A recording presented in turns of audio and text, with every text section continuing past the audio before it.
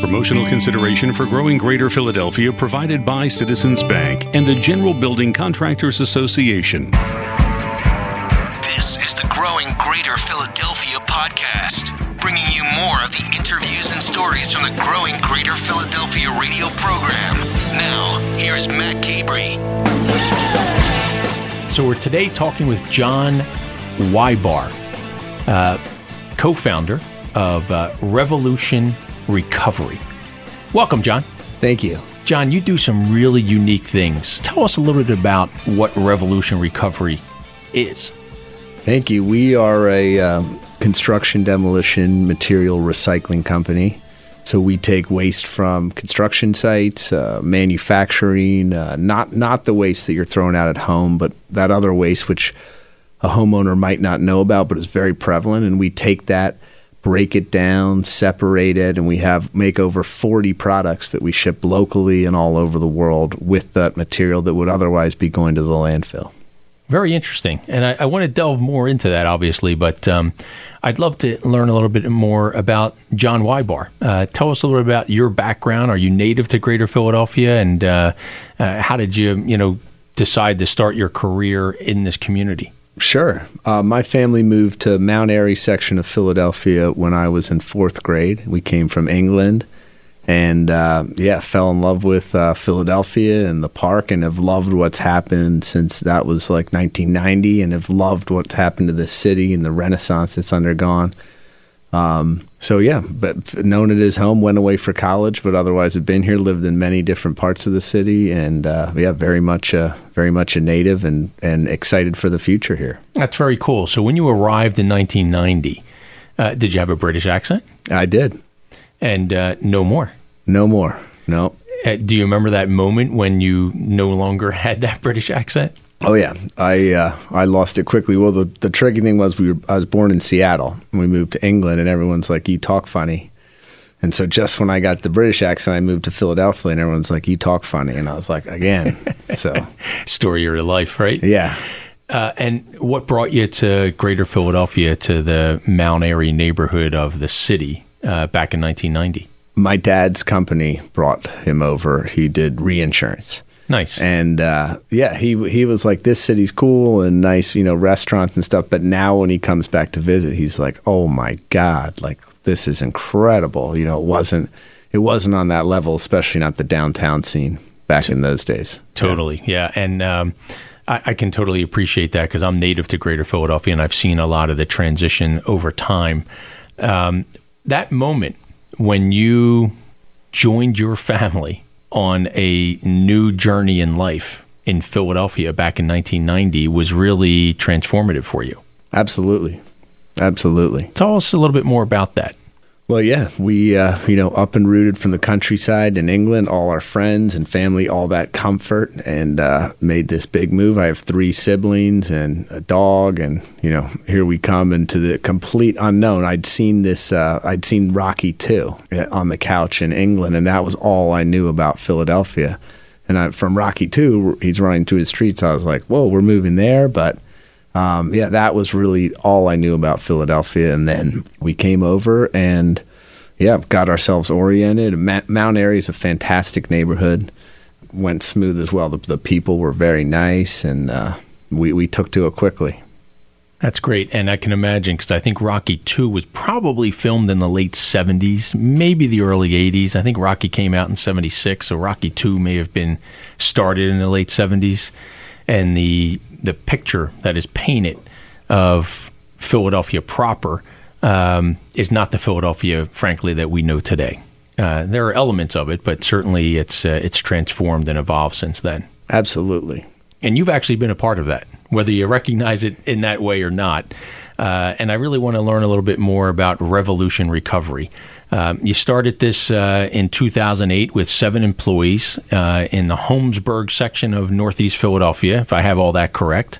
We actually started in 2004 under a different name. And in 2008, we moved it it was just a concept. In 2004, we started with, it was me and my business partner. We had about $10,000, no know-how, no contacts.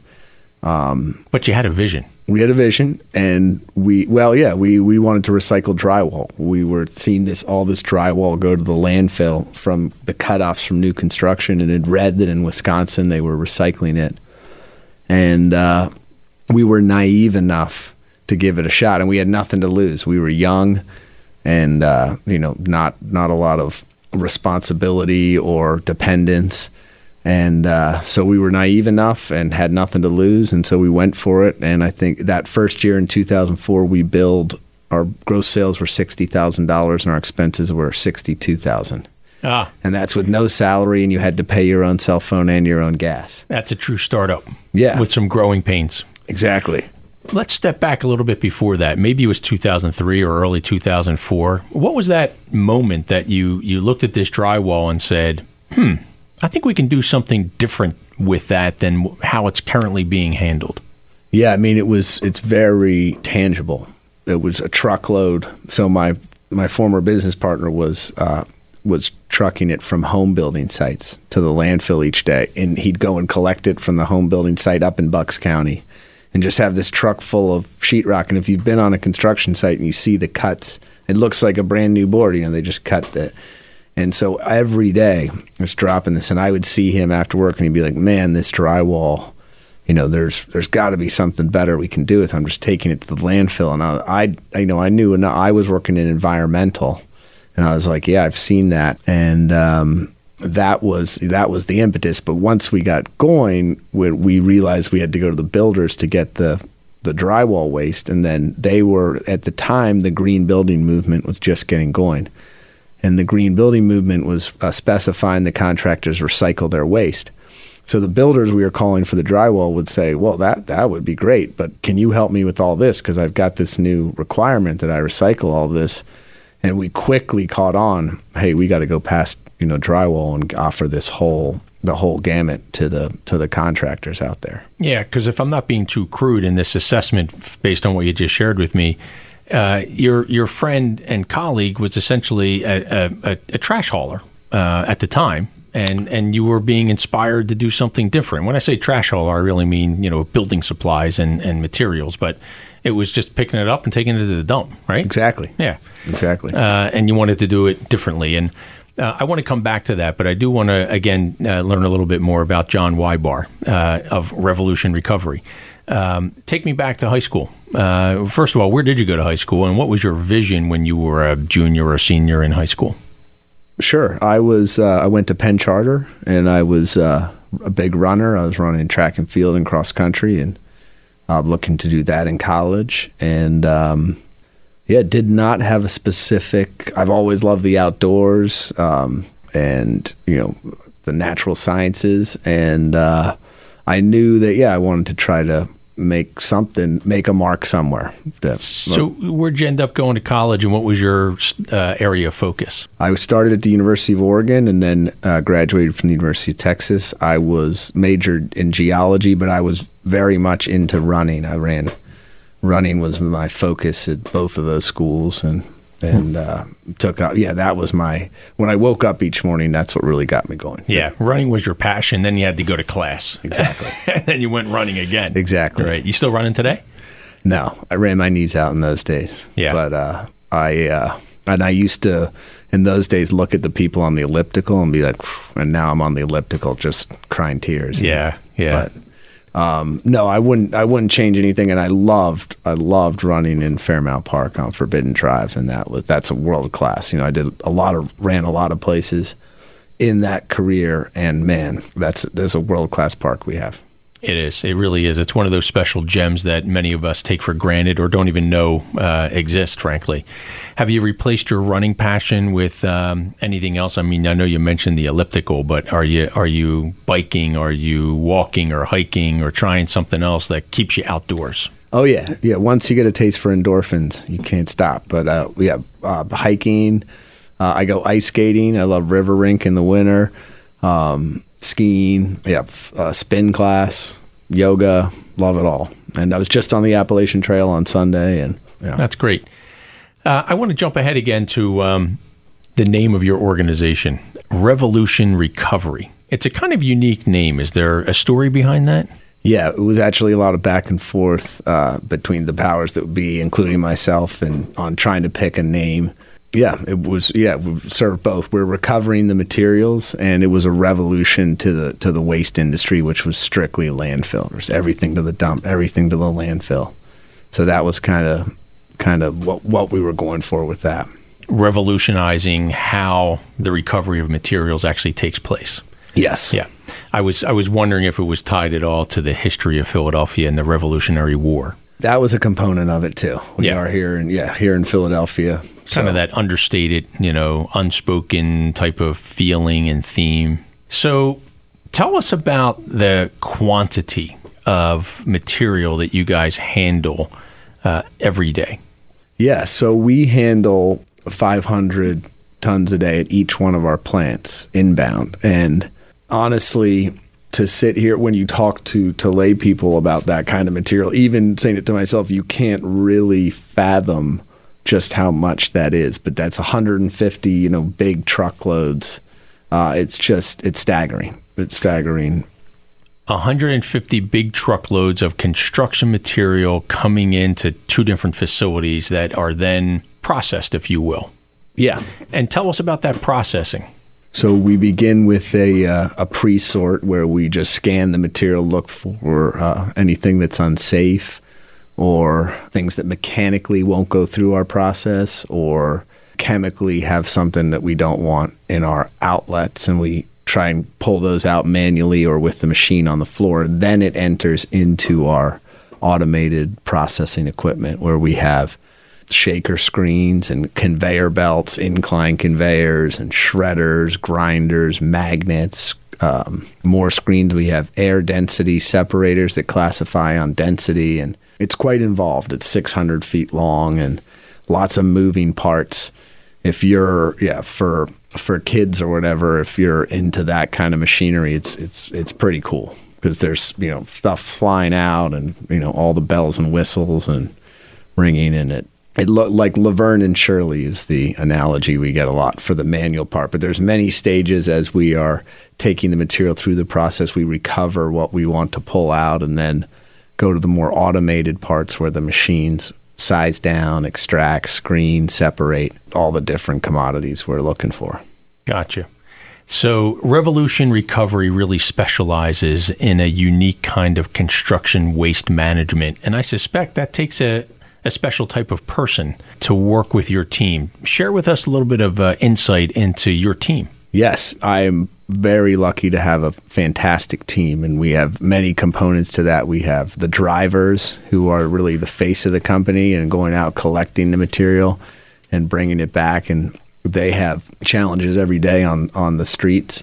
We have the office administrative end, who's taking all the orders from the customers and converting that through the truckers. We have people reporting to the customers on what we're recycling. And then we have the operations teams, the men and women who run the machinery and work on the sort line and help recover all the material and prepare it to go back out for markets. And how large is your operation? We're 102 people. Wow, that's impressive. Spread across two facilities, both in Philadelphia? We have one facility in Northeast Philadelphia. We have another one in Newcastle, Delaware. And we have a third in Allentown. We just opened. Excellent. You guys are really growing. That's great. We're trying. Thank you very much. It's more of a good luck in Allentown. We're just getting off the ground, but... Well, you were just getting off the ground back in 2004, 2008 timeframe when you were getting going as well. So I'm sure more success is on its way. Thank you.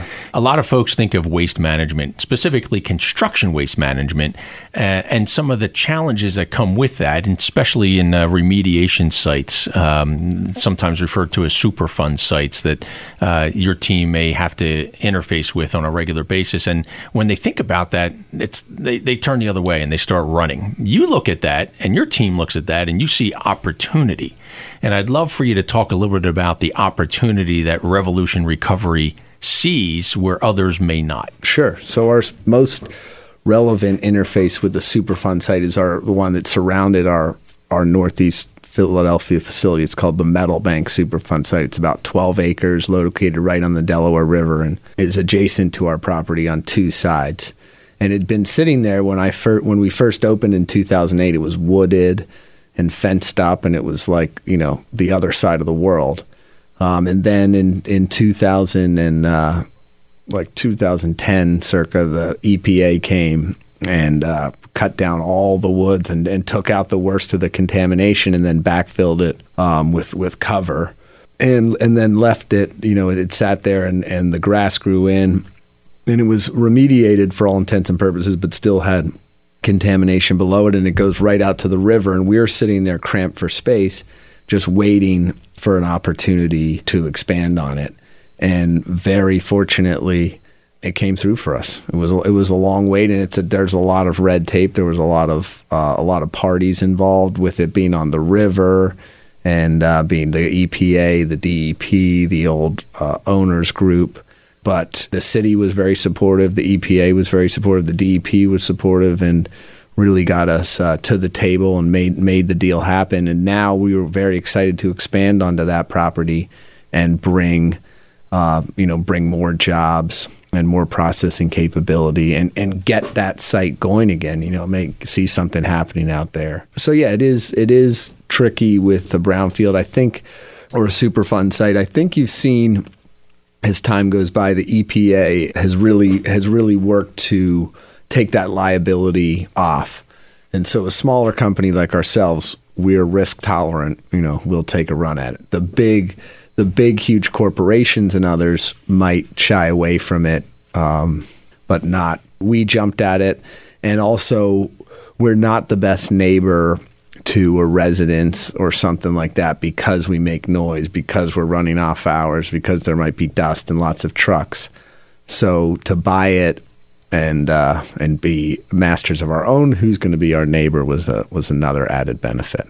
I would think that the type of work that Revolution Recovery actually does is appealing to an organization like EPA, because you're going into something eyes wide open by acquiring a site adjacent to your existing facility that has gone through remediation. You live this every day, so it's not something that's kind of unknown. That had to be kind of a nice factor. Absolutely. We need to put down huge concrete slabs, really strong, to support the weight of our heavy machines and our loaders, and that's exactly what they want on a property like that, to reinforce the cap and keep that entombed, what lies down in the ground. I'm going to shift gears a little bit and ask you this question. You're sitting around the Thanksgiving table or a gathering with family and friends. How do you describe what Revolution Recovery does? Well, I think we're blessed in that regard, that it's super tangible. So I can show you every day we have 500 tons of material come in and 500 tons go out. I think it's much harder for the people who work at financial or like complex insurance. Like, can you describe it to a 4-year-old? So we're like, yeah, at a construction site, they're producing this waste cardboard from deliveries, and cutoffs of drywall, and cutoffs of wood, and pallets, and shrink wrap. And then what do you do with that? Because I don't think the average consumer or observer says, I get it. They just know you do something with it. Where does it end up? So we take that and we separate it. We put the pallet and the wood stud over here. We put the metal stud and the air duct over there, and we put the carpet over here, and the cardboard and the paper, and we separate all those different materials that can be recycled. But the way they come off the construction site all mixed together, that had to go to the landfill. So we separated in there. We have over 40 products. We send drywall to Lancaster, where they process it and make soil amendment, fertilizer, conditioner with it. We send plastic to Alabama, where they grind it up and make plastic pellets that can go into new plastic products. We send scrap metal to local shredders. We export plastics and cardboard all over the world, wherever the market takes it, that are made into new paper and cardboard products. We crush down concrete, and that can go as a sub base for roads or a parking lot. So many. Carpet goes to Georgia, where they can make new plastic pellets to recycled into new carpet or other products, even like fleece vests or and other materials. And excited to see recycling markets bloom, and to make increasingly higher end finished products from recycled materials. And you guys really had to have been at the forefront of this. I mean, was anybody doing it when you started in this industry? Yes, Europe was a little bit ahead of us. They have less landfill capacity, being smaller countries and low sea level countries. They can't. Landfill is much more expensive, and the need for raw materials. So yes, people were doing it selectively in this area or in Massachusetts, but it wasn't really widespread.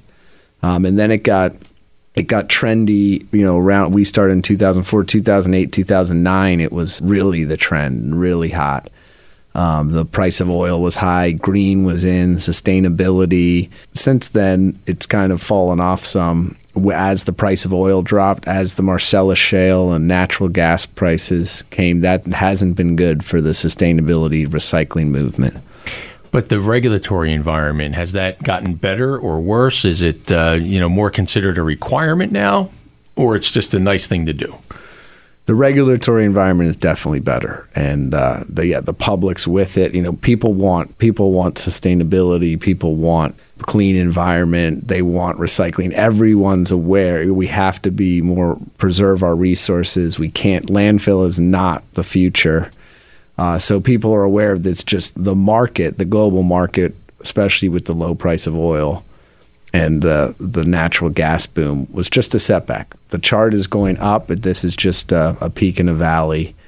We're staying the path, but markets have dipped in the last couple of years. And I can imagine, though, that to your point, you're dealing with industrial waste and asbestos and solvents and heavy metals and other kinds of construction materials. People are much more thoughtful today about what happens to that kind of product after its traditional use is complete. And that's where your team comes in. Yes. When you hear stories from what went on, on the Delaware River or other, how industry used to operate, you're just like, oh my gosh. So yes, increasingly people are much more conscious of that, and really having some millennial employees or recent college graduate even to the next level. I mean, they are very, very passionate, like a prerequisite for them, which is a great thing and much needed. I mean, the resources are not infinite on this planet. Right. We have to do better resource management, and I feel we're already behind the curve. So we got to keep this thing moving, and we want to do our part to help move the whole thing forward to where we can see landfills and mining, just go to a dull roar, and really everything's in this recycling loop. And in that spirit, talk with us a little bit about the type of individual that your team attracts. I mean, there has to be a certain culture and a passion that drives everybody from the operations people in the office to the, as you mentioned before, the frontline folks who are collecting the material. How passionate are they, and what motivates them every day at Revolution Recovery? Yeah, so we have, in the departments I mentioned, the drivers, the operation employees, the office employees, we're really diverse. We have people from all walks of life, and they're kind of distinct depending on what job they're doing. But yes, a lot of people in our office are recent college grads. A lot have sustainability degrees and are, very much love the fact that we are helping the environment and recycling. And that, I think, is one of the main reasons they get out of bed in the morning.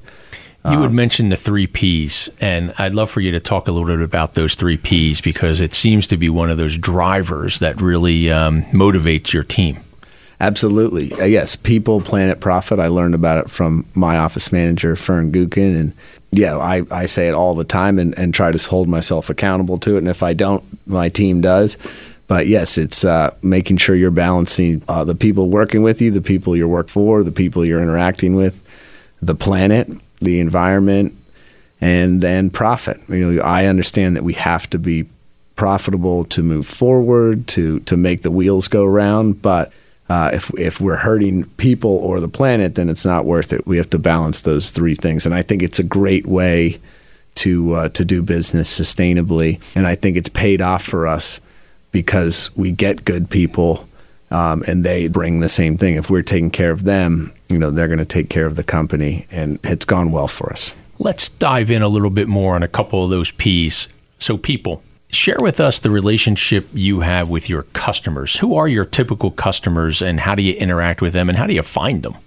So our customers are builders, manufacturers, industry. We work with many GBCA member companies who are building up the city skyline and all the prominent buildings and our universities and healthcare centers. And we stalk them. We're looking for them. Anywhere they might be out networking, we're handing out the business cards. The front of the house is dumpsters and the collection and trucking.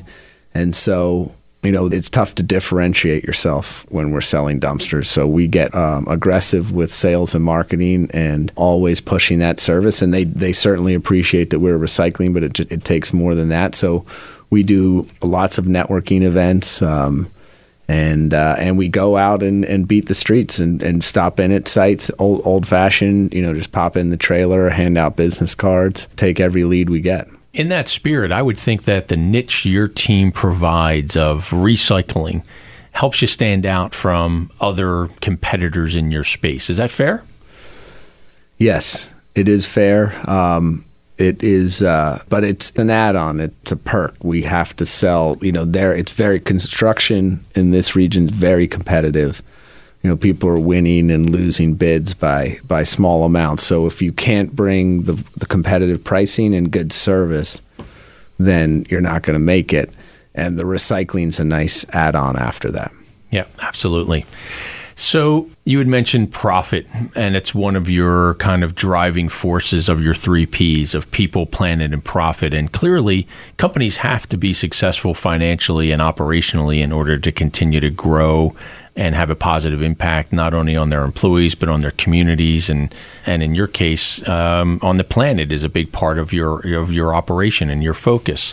And I'd love for you to talk a little bit more about that business model and how that works for you, and your interaction with the business community in Greater Philadelphia, with the civic community as well, and just in general the construction environment and how they have been helping you and your team to continue to be successful and innovate and get better every day at what you do. Certainly. So yeah, we think it's very important that everyone that interacts with our company is better off for it, be it our community, our employees, our vendors, our customers. We treat them all with respect, and really feels that has paid dividends back to us. One phrase that I can't stand that I hear is like, oh, he drives a truck, or he just pushes a broom, or what does he know? He's the janitor. I can't stand that. It drives me nuts. I know the guys who push the broom at our facility are so important to our appearance, to our safety, and I want them to take great pride in their job. And the guys who drive for us are so important to our company, represent us, and go through a bunch. So that's the mentality that I try to bring every day, and I try to relay to my team as best possible. And that we don't want neighbors upset with us. If there's a comment or something, we want to respond as best we can and be that positive impact on people's lives. And thus far, that has paid dividends. We try to treat everyone well, and when we knock on doors and we make phone calls, people are there to answer. We've had great support from our local EPA office, from our DEP office here, from GBCA, from the city. We have so many resourceful people who have helped us and given us introductions, advice, connections. Revolution Recovery and our growth is very much a product of this region and all those people who have helped us along the way. That's really great. And, you mentioned Newcastle County, Delaware, which is also part of our Greater Philadelphia neighborhood. What was the impetus to open and establish operations in Newcastle?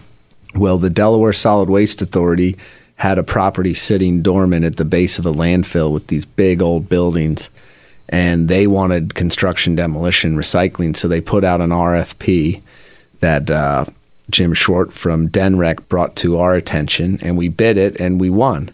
And we opened there in 2012. We sent 5 people down and an excavator and a loader, and it's now 40 people strong and with 500 tons a day. I think they have like 7 excavators and 7 loaders. And we love doing business in Delaware. And same thing. They've seen, a big construction boom.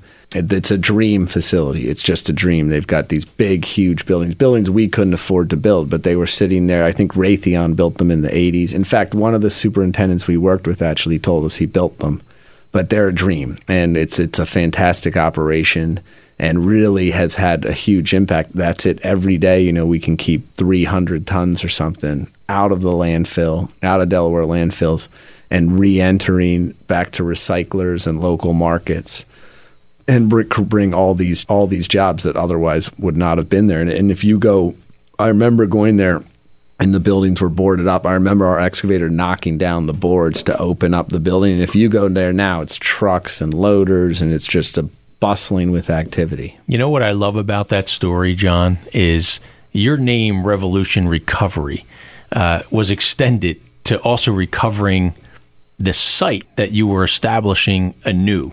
And taking those old buildings that were underutilized, maybe a little bit dilapidated, and you were recovering them and you were breathing new life into them as you were doing it with your recycling work with construction materials.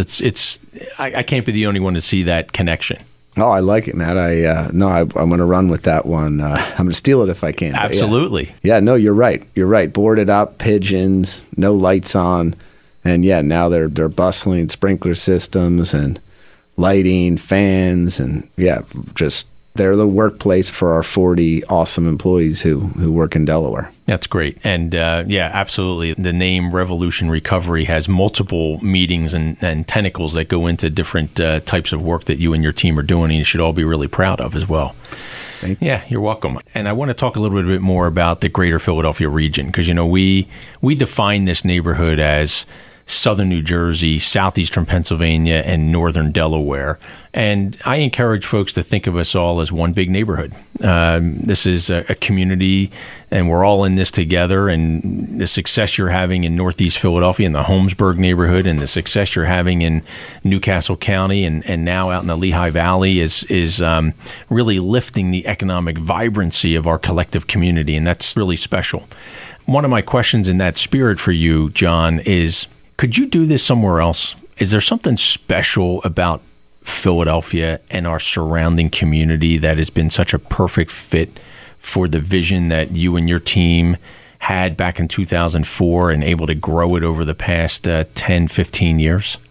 So, when we look at new markets, the main metrics we're looking at are the landfill tipping fee and the infrastructure, the recycling infrastructure. So if you are in the deep south or something where the landfill fee is very low and you might be more rural and there's not a big infrastructure for recycling materials, then you're dead on arrival. The business will never work. So those are the main 2 metrics. And yes, the greater Philadelphia area brings that. We have the landfill prices high enough and the infrastructure is just fantastic. We have ports, rail, industry, manufacturing, but if you need to move cardboard, metal, plastic, paper, there are people here who can help with that. But especially I think this region really contributed to our success as an incubator, and hopefully we can take it out to new markets. And that, the biggest one being infrastructure. The trucks can get around. The world is our oyster. We can load a 40,000 pounds on a shipping container at our loading dock in Holmesburg, and that can go anywhere in the world. There's 2 types of recyclers, those who can load 40,000 pounds and those who can't. And so once you can do that, you can ship to, we ship cardboard to Pakistan and to stuff to South America, to Asia, to Europe. And it's happening right here in Greater Philadelphia. Right here in Greater Philadelphia. We have the ports that we can export. We have fantastic rail service where we can load out cars to go to the plastic outlet in Alabama, and our people can move around. Our trucks can move around. We have the construction industry that can keep feeding us, that is constantly producing, and the manufacturers that are our customers. And we have the access to people. We have this diverse population of people, everything from, drivers and smart office people who can help broker and sell our materials out. And we have people who are maybe new to America who are interested in a more low-wage job, but basic, where they can get their foot on the ground. And Philadelphia and the greater Philadelphia really brings that. We have it all from, highly educated people and people new to the country. And that has been, that's been key to our growth and success. I love that perspective that you share about talent is what I'm hearing, because there is something for everybody. The highly educated PhD level person who's an expert in sustainability or geology or other kinds of handling of materials, to a lower skilled colleague who is a hard worker and is lifting him or herself up and can continue to grow their career right here in Greater Philadelphia by working with a team like Revolution Recovery. There's something for everybody in Greater Philadelphia. And I think that history goes back to the founding of our country, and that's what makes our story so special here. So I appreciate you sharing that perspective. Absolutely. And there's nothing that I'm more proud of than to see someone come to our company for an entry-level job and grow from working on the sort line or something into machine operator, into a truck driver or something where they're really earning beyond a living wage and doing, there's nothing that I could be more proud of. Share with us, if you can, a moment where you had an obstacle in front of you in your career. Maybe it was the founding of the company, or it was a moment in time where you really came upon a hurdle. And how did you overcome that hurdle? Well, one example, maybe not perfect for an obstacle, but we built this thing up in Philly. We built this plant from scratch, from nothing. And literally, we got this piece and this piece and this piece. And then one day I caught us and we were just sweating the tiniest little minutia. Like we built and built and built, and then it was at capacity, and we were starting to just worry about this teeny minutia. And that is when this RFP came from Delaware. And we opened the Delaware plant, and then that just grew like wildfire and became like 60% or, over half of the revenue of the company. And that's when I realized our growth isn't about sweating these little details. Like we need to take this to other markets and expand. So that was a light bulb moment in the company. And relations with our drivers would be another example. We had one truck at one point in time and one driver, and we hadn't quite figured out how to manage them. And I don't think the driver loved the job, and maybe it was lonely, and we weren't bringing the camaraderie, and we didn't quite know how to manage it. And now we have this great team of drivers, and they have camaraderie, and they're happy, and we know how to manage them and how to take care of them, and then they can take care of the customer. And so cracking that one and figuring out a little bit is just growing pains. Like you got to build up to that critical mass, but figuring out that piece and watching it evolve, that's a nice problem solved. I love that. I love how do you nurture relationships with people to make sure they're feeling valued and contributing back to a common good, and the fact that you recognize that is really key. That's the key. That's the key. Absolutely. So in that spirit, advice you have for other entrepreneurs, other folks who are interested in starting a business? Do you have that moment of, here's what I would do differently? Or if you're going to venture out and to start your own company, what would you tell somebody? Well, there's no substitute for hard work. So get ready to go. Competition is what makes the world go round. But yeah, you have to value your people, and you have to try to put yourself in their head and try to understand, where they're coming from and meet them on that level. And yes, have a lot of respect for all of them and everything they're doing. When I look at other companies, and you learn, as much from your successes as you do your mistakes, but I do see people making that mistake, not properly valuing their people, and it shows. They're going to be unhappy, and that's the key.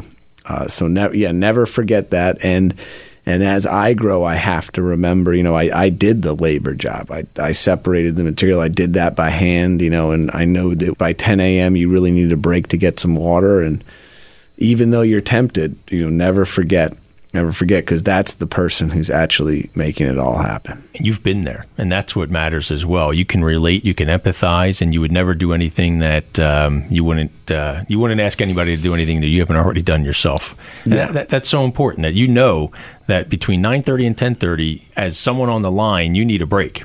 And you wouldn't know that unless you actually did it. Yeah, that's a huge advantage that I had, having the time and being young, starting this young, where I was able to do all the jobs and really get hands-on. Because you're right, if you come in with a big level of education or something, or you go entrepreneurial later in your career, you miss that step, and then it's much harder to relate. What do you absolutely love about Greater Philadelphia? Oh, I love just everything to see and do, from going down to the beach, up to the mountains, ice skating, hockey. You got it all. You can go rafting. We've got airports, and like I said before, I'm a park nut. So I love our park, which, having traveled around, in my opinion, is one of the best in the world. And lately, I love our food scene and just everything that's happening downtown. It's big enough to where it's like, got it all, but small enough to where I can still run into friends at a diner or something. What's next for Revolution Recovery? Well, we took off a huge bite on this new facility in the Lehigh Valley. And so we're going to get that built up and running well. And then we're very much watching our wood outlets and want to be leaders in wood recycling. The Marcellus Shale and low pricing for natural gas has really changed things. Coal's not so much a thing anymore. Power plants, everyone's switching to natural gas. And that killed kind of alternative energy too. The energy prices are low. So we are attending a lot of conferences, domestic and international, and looking at some really cutting-edge things to do with wood waste, of which we have 200 tons a day between our two facilities. So I hope we have a big announcement coming on that soon, and can lead in that. But otherwise, we have a young employee base, and we're getting stronger and more experienced every day.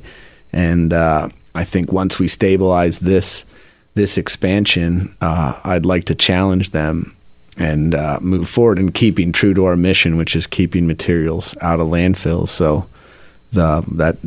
getting right back to it and staying focused. So, John, one of the really unique things about Revolution Recovery is your connection with a special part of the community that most people would probably be surprised to hear about. Yes, we're very lucky to host RARE, Recycled Artist in Residence program, which is a fantastic art residency program run by Fern Gukin and Billy Dufala, who brought the idea to us around 2011. And they really, hats off to them, but I'll speak for them as they're not here as best I can. We're just just host them. But yes, you have this recycling plant with all these machines and all these people and trucks coming around, and everything is there for a purpose, and has to hit its production numbers, and it's very logical. And then you have this artist in residence program who's doing whatever their artistic spirit moves them to do. And that dichotomy is beautiful. The relationship between the Revolution Recovery team and the artists of RARE is fantastic. And it lightens, it lightens the mood, and it really is inspirational for me. And I know for some of the team, it keeps the vibe good, and it's great. Been great marketing and PR for Revolution Recovery, and where I sit on the business end of things. But yes, they're out there making sculptures, paintings, photography, and they have a rotating artist that comes for a couple days, weeks, months, and takes on these projects. And they just produce the most incredible, if you visit their website or any of their shows, just these incredible pieces of art, all from recycled material Yeah, and you know, my employees are always just so surprised to see what intrigues them and what they're interested as they look through this 500 tons a day of material. But as Billy says, it's just a dream, you know, for him to have 500 tons every day, where artists, you know, struggle to get materials, and he just has this, you know, huge supply room. Exactly. And what I love about that as well is you think about recovery and recycle. And oftentimes, as you are articulating, it's, you know, chopping, shredding, repurposing of building materials. But there's another way of doing it, and that's by engaging an artist who can think more creatively and say, we can recycle this, but in a different way than repurposing it through the traditional ways. Yeah. There's no rhyme or reason. That's why they're artists. They're so creative that they just come up with these fantastic ideas. And yes, that's the ultimate repurposing. I mean, yeah, you can be a wood chip or a new plastic bucket or something, but man, to be a piece of art in a museum, you know, no item of trash that came in our facility ever dreamt that they'd see that day. And the awareness that creates for recycling, for waste management, is the real win there.